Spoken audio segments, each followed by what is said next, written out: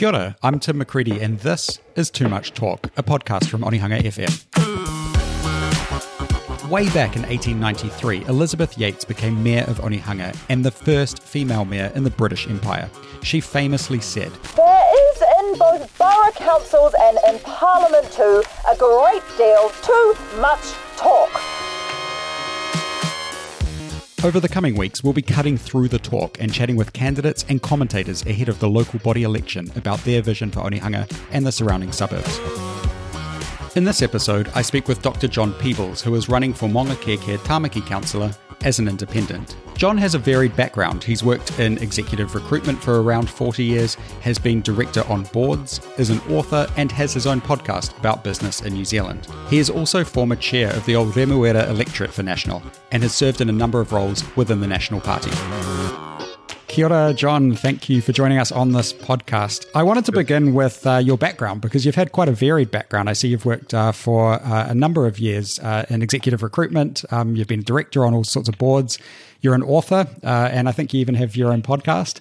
You started off your career as a reporter with the New Zealand Herald, I think. But could you tell me, how would you describe yourself to the voters of Auckland? I'm probably a management guru in the true sense of the word, in that my PhD's in corporate governance, and I work in corporate governance. So, for example, I'm currently doing a publicly listed company board evaluation, and I would find directors or top executives, and we've done the biggest in the country.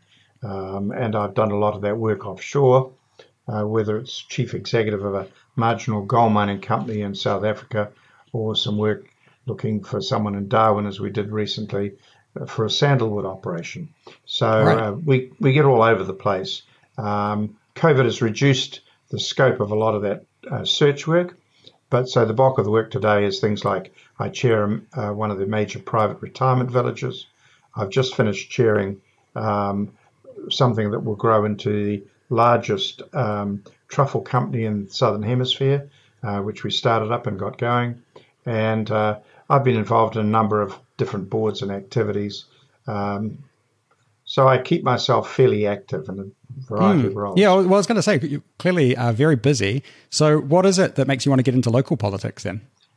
I've been very critical for years of the lack of action. And I'd have to say I've been very critical of what I'd call sort of groups or cliques of people who run like community and residence or Labour or whatever. People vote on a ticket, but if you look back over the years, the ticket has done absolutely nothing for them. Nothing. And the fight is to get a group of fair-minded, free-thinking, capable commercial people involved, and that involves independence. There's going to be interesting this election because we've got Williamson over in Pakuranga, who's certainly comes out swinging from the right-hand side, and there'll be a number of others, I think, from the North Shore and so on. If they got a good group of independents in this year, it could be the best council they've had. So you're, just to be clear, you're running it as an independent?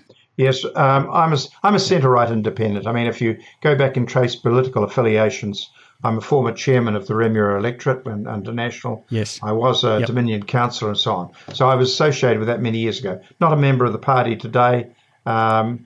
Really a fairly fiercely independent person who's got strong commercial interest. Right. Okay. I was interested. I've had a look through your Facebook videos. You've got a number of videos on there for anyone listening that wants to hear a little bit more about you, talk about your issues. One of the things that you mentioned is that council needs to bring a hard focus to what is important to ratepayers as a collective group. What could you talk a little bit about what you mean by that? Right. Well, let's just take one of the key factors that I think we've got to look at. The first and foremost thing we've got to do is balance the budget. Now, Mr. Goff has disappeared off to wherever he's going, thank goodness, and he's left us with a Labour sort of background. You know, you just spend and you don't worry about what the budget looks like. Now, if you and I went along to the bank and said, look, sorry, we can't balance the budget this year. We're only 900 million away from it. And, you know, next year we still don't know whether we can balance it or not. Can you help us? I think there'd be about a 3-second gap before the bank told you which door to use on the way out. And we have got that. The first thing we've got to do is balance the budget. Now, people have fiddled with it. They haven't actually looked at it and looked at it properly. And I think the things that really frighten me about that are that Mr. Goff in his own and the council have elected to take 150 million for the three waters, and they've done it through the budget without going out to their people. And they're going to use that to wipe off the deficit. Now, if I said to you, look, you're in debt, sell your house and pay off the debt, how would you feel about it? Because that's what we're doing. That asset is worth 10 billion on the books, and we've got rid of it for what, $500 million? Now, what sort of commercial sense does that make? It makes absolutely none. And that's where I believe the first exercise is, how do we balance the budget? One of the quick questions for you is, how many communications and PR people have they got in their head office of council? What, telling the world they're performing badly? We can see that. We don't need them there. They'd perform a lot better if they got rid of all of them. So it's a really simple thing. It's about balancing the budget, first of all. There's two ways to do that. You bring in the chief executive and you say to him, balance the budget for us. And if you don't balance the budget, we'll do it for you. Now, there's a group of people who I think are standing as independents who'd be quite capable of doing that. Okay, so you raise a good point. You'd be, if you're successful in your bid to become a councillor, you're one of 20 councillors, and you've got the mayor there as well. How would you? And I guess you've got experience with boards and in corporate governance. How would you work with the other councillors? Because you're not going to end up with a council full of the independents, for example. No, you're not. Unlikely. In fact, yeah, highly unlikely. And it's a really difficult ask. That's why sometimes it's not wise to actually put a flag in the ground and say, this is what I'm going to do, because you mightn't be able to get there. And councils, like any committee, come up with compromises.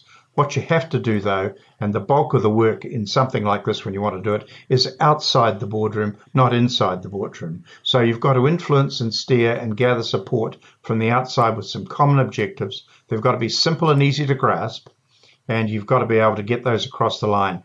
And I think Dove Meyer-Robinson once said to me when I was talking to him, you get one thing across and you win it in a council meeting, only one. You might win two, but you will certainly lose the third. So don't try for them. Go for the first and pick the most important things and knock them off. And that's exactly what has to be done. And so your most important thing that you're looking to tackle would be the budget? No, that's the first step, because if you can't balance the budget, you can't do anything else. If you were saying to me, what are the three things? First is balance the budget and at least get that process underway. And it'll take a bit of reversing and doing. And there'll be some definition of, what do people really want? Do we know? Have we asked? What do they see as the most important? Let's actually get that thing delivered. Let's balance the budget. And one of the ways we've got to think about it is not fit up a committee and say we've taken 90 million off the costs last year, which they think they did. It's actually saying, how do we rethink what we're doing? How do we redefine the processes? Let me give you a very good example. We send out one of those little green dog tags each year to you if you're a dog owner. Why? Why don't we just give you a number like the IRD or something and say, you must engrave this on the tag that you keep on the collar of your dog with your phone number. Everyone has that. Put it on the other side. And each year we'll just send you a fee. We don't need to send you a new tag each year. That's the smallest end of it. If you come to the bigger end, why would you expect a company, as I was looking at recently, which was going through certificates of compliance, to spend $200,000 with council, just getting inspections and other things done over a 3-year period? And that's what it cost. Now, there's a whole industry inside council that looks after property and consents, etc. Why not just say, council sets the regulatory basis for this? We'll then register engineers, architects and builders. They'll have the list, and they're the people you use. And you come to us and you say, I'm going to build this, and you use your registered people, and if something goes wrong, you sue those people. We don't need to inspect it or consent it. If we don't like it when we are asked to inspect it, we would want to retain the right to tear it down. So you're looking, first of all, at the right that it might be torn down if you don't comply. And the engineers and the architects and the builders would be deregistered and couldn't build again in Auckland. So it's as simple as that. And we would save an awful lot of money on a lot of people doing absolutely nothing. I think the last time I went for a consent for one of the properties on the farm, I think the cost was pretty close to $250,000. It took about 8 years. And when I finally got this magical 224C or whatever it was, my lawyer rang me and said, which do you want first, the good news or the bad news? And I said, well, give me the good news first. Well, you got the consent.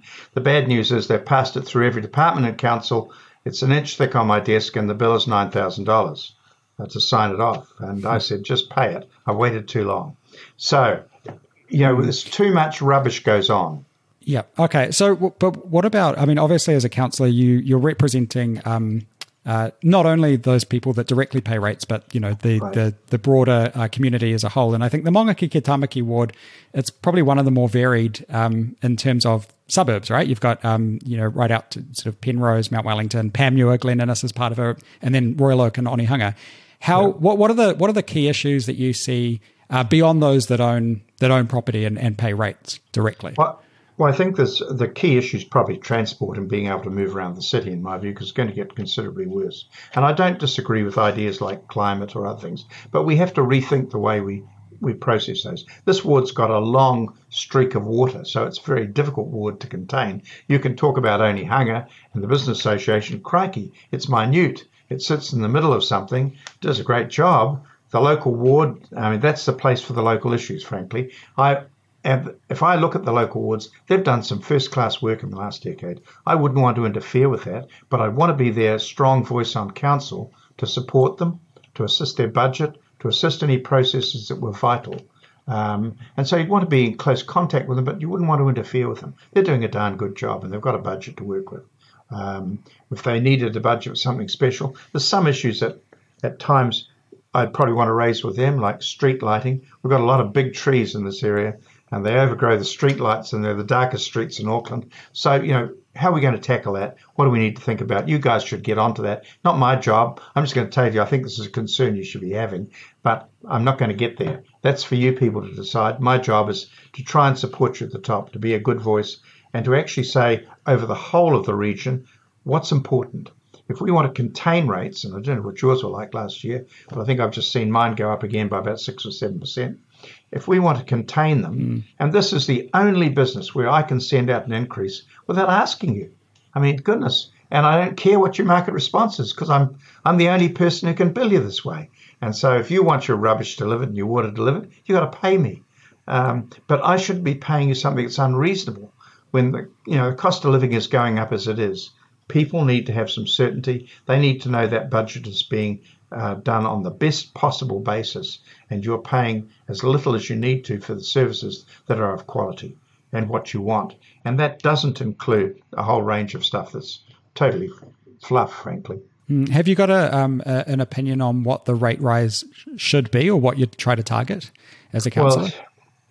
Well, I think that's a hard one to say, because we don't know where things are going. I tend to look at, when I'm looking at what rates should be or where they should go from a commercial or governance point of view, I tend to look at the Reserve Bank calculator and say, what have these things risen in the last few years? Therefore, what are they rising over the country in the last few years? Now, Auckland has got some rather interesting ones, but if we look at it, we're trying to do too many projects. We've got to cut down from building this or building that and say, what's really important here?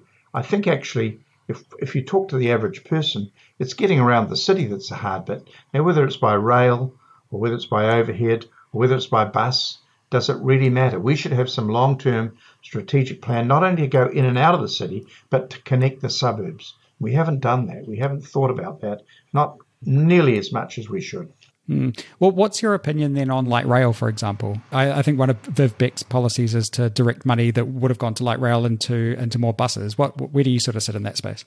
Look, I don't really care. I think the sort of thing is, frankly, how do you move the people in the most efficient way? And that's what we should be focusing on. Has anyone done that and sat back and said, look, it's the most efficient way to move people? I was involved a few years ago now with a wonderful investor who looked at moving people from Auckland out to the airport by an overhead cab that ran past every 12 minutes. It was a brilliant system, didn't interfere with our roads, didn't go underneath it. It was a cheap, fast system. It couldn't even get off the ground because no one would look at it. So I don't think we start by saying, is it light rail or is it underground, is it bus? We start by saying, what's the most efficient way to get people from A to B? And let's look at it all and go back. Now, there's probably more reports on light rail than you and I could possibly store in our bedroom. I would imagine it would be massive. So Why would you go there? And I'm not an advocate of one or the other. What is the most efficient thing is the way I'm talking about. We've got to be able to move them, and we've got to be able to move them efficiently. Right. So, so I'm picking you're probably not a huge fan of Auckland Transport at this point then. No, I think they've come a long way, but I think we have some, what we do is we do things like fiddle with lanes and think we've improved something.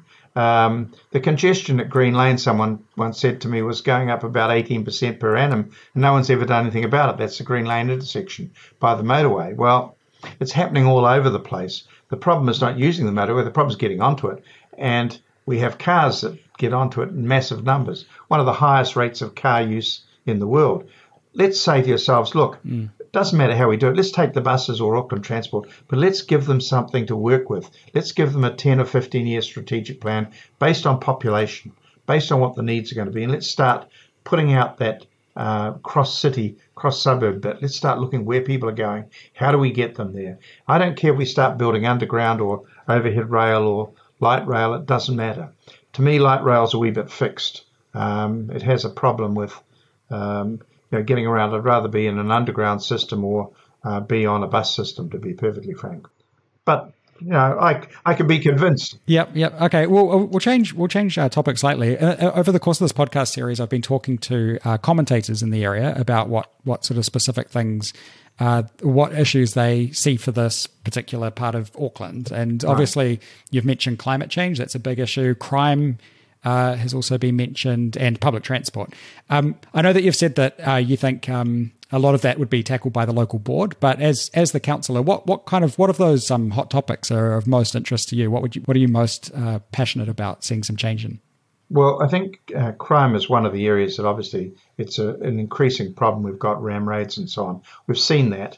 So how do you tackle that? How do you advise people to tackle that? What sort of advice can you give them? And it may be almost giving them access to advice that they can pick up on a national basis, because most of that crime work has to be done on a national basis.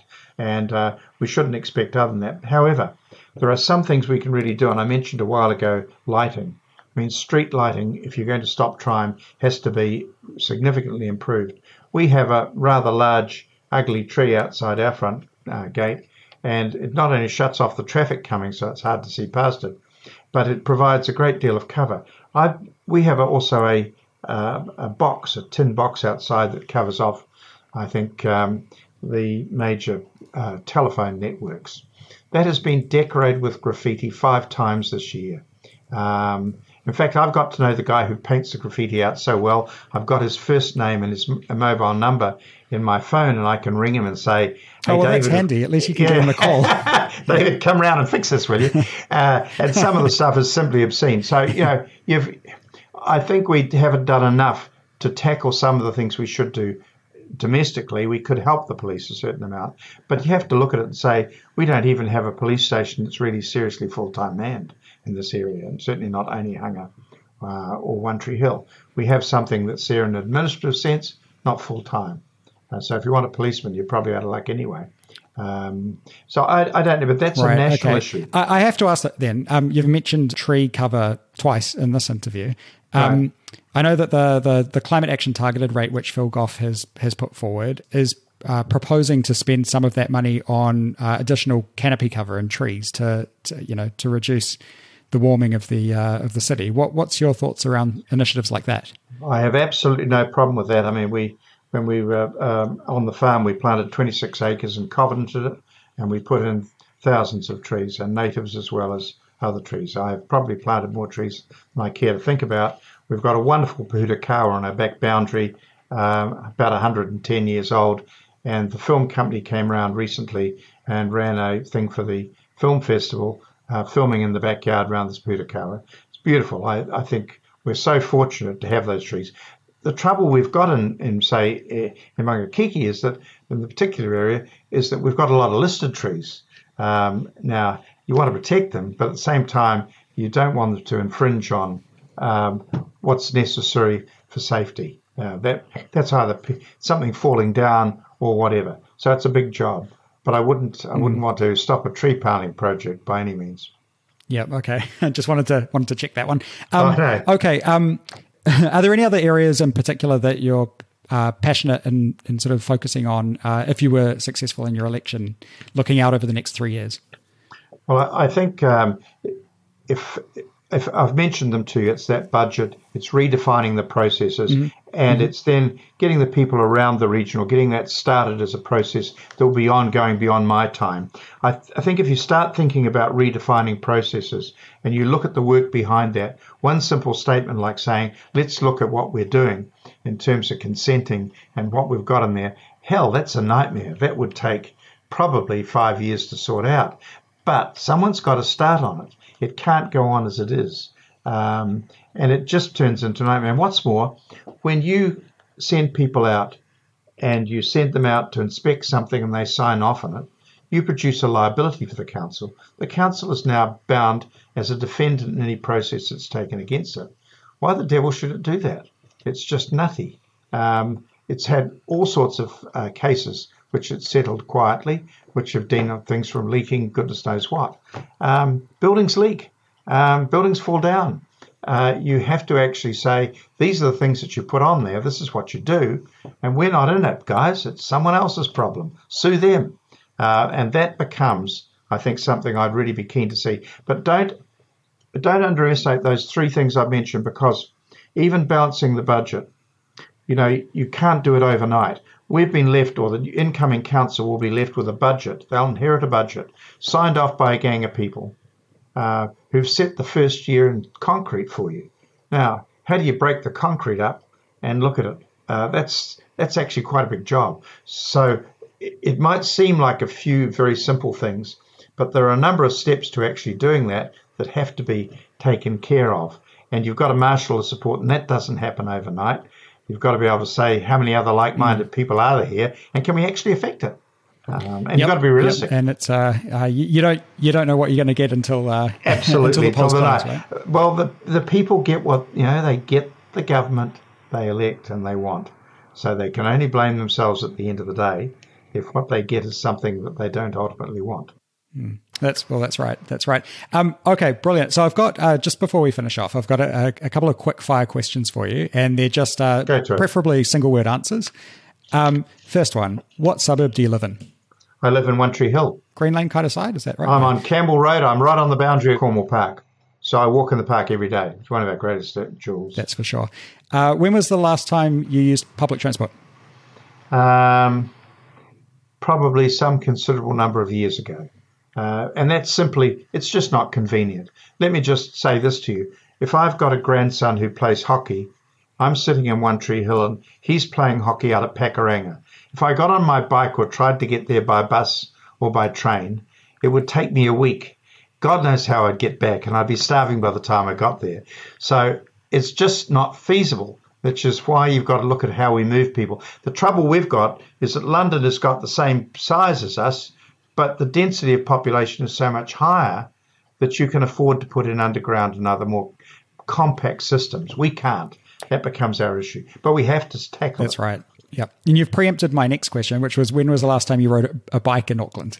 I don't think that bikes are something I'm madly keen on. I used to, I've raced on bikes, and I certainly rode one as a child. I mean, everyone's got to learn to ride one. Still got a photograph of myself with 10 with my first bike, which was pretty ungainly looking compared with what they are today. I don't object to bikes. I think it's a great idea to ride it if you can. I don't see bike riding as a solution to moving our transport population. No, there's a small proportion of people who will do it, but it's taking an inordinate amount of money to deal with that small issue. All right. Do you support fares-free public transport? Yes. If you said to me, I don't support them personally, but if you said to me, what would the game be in transport when I talk about moving it? It would be finding a system that worked. It would be finding it over a 15 to 20-year plan to meet the city's needs. And it would be saying, if you buy one pass or one ticket at a discounted rate, you can travel on any form of transport in the city using that ticket. Why shouldn't you? So it mightn't be free, but it might be a nominal fee that you pay.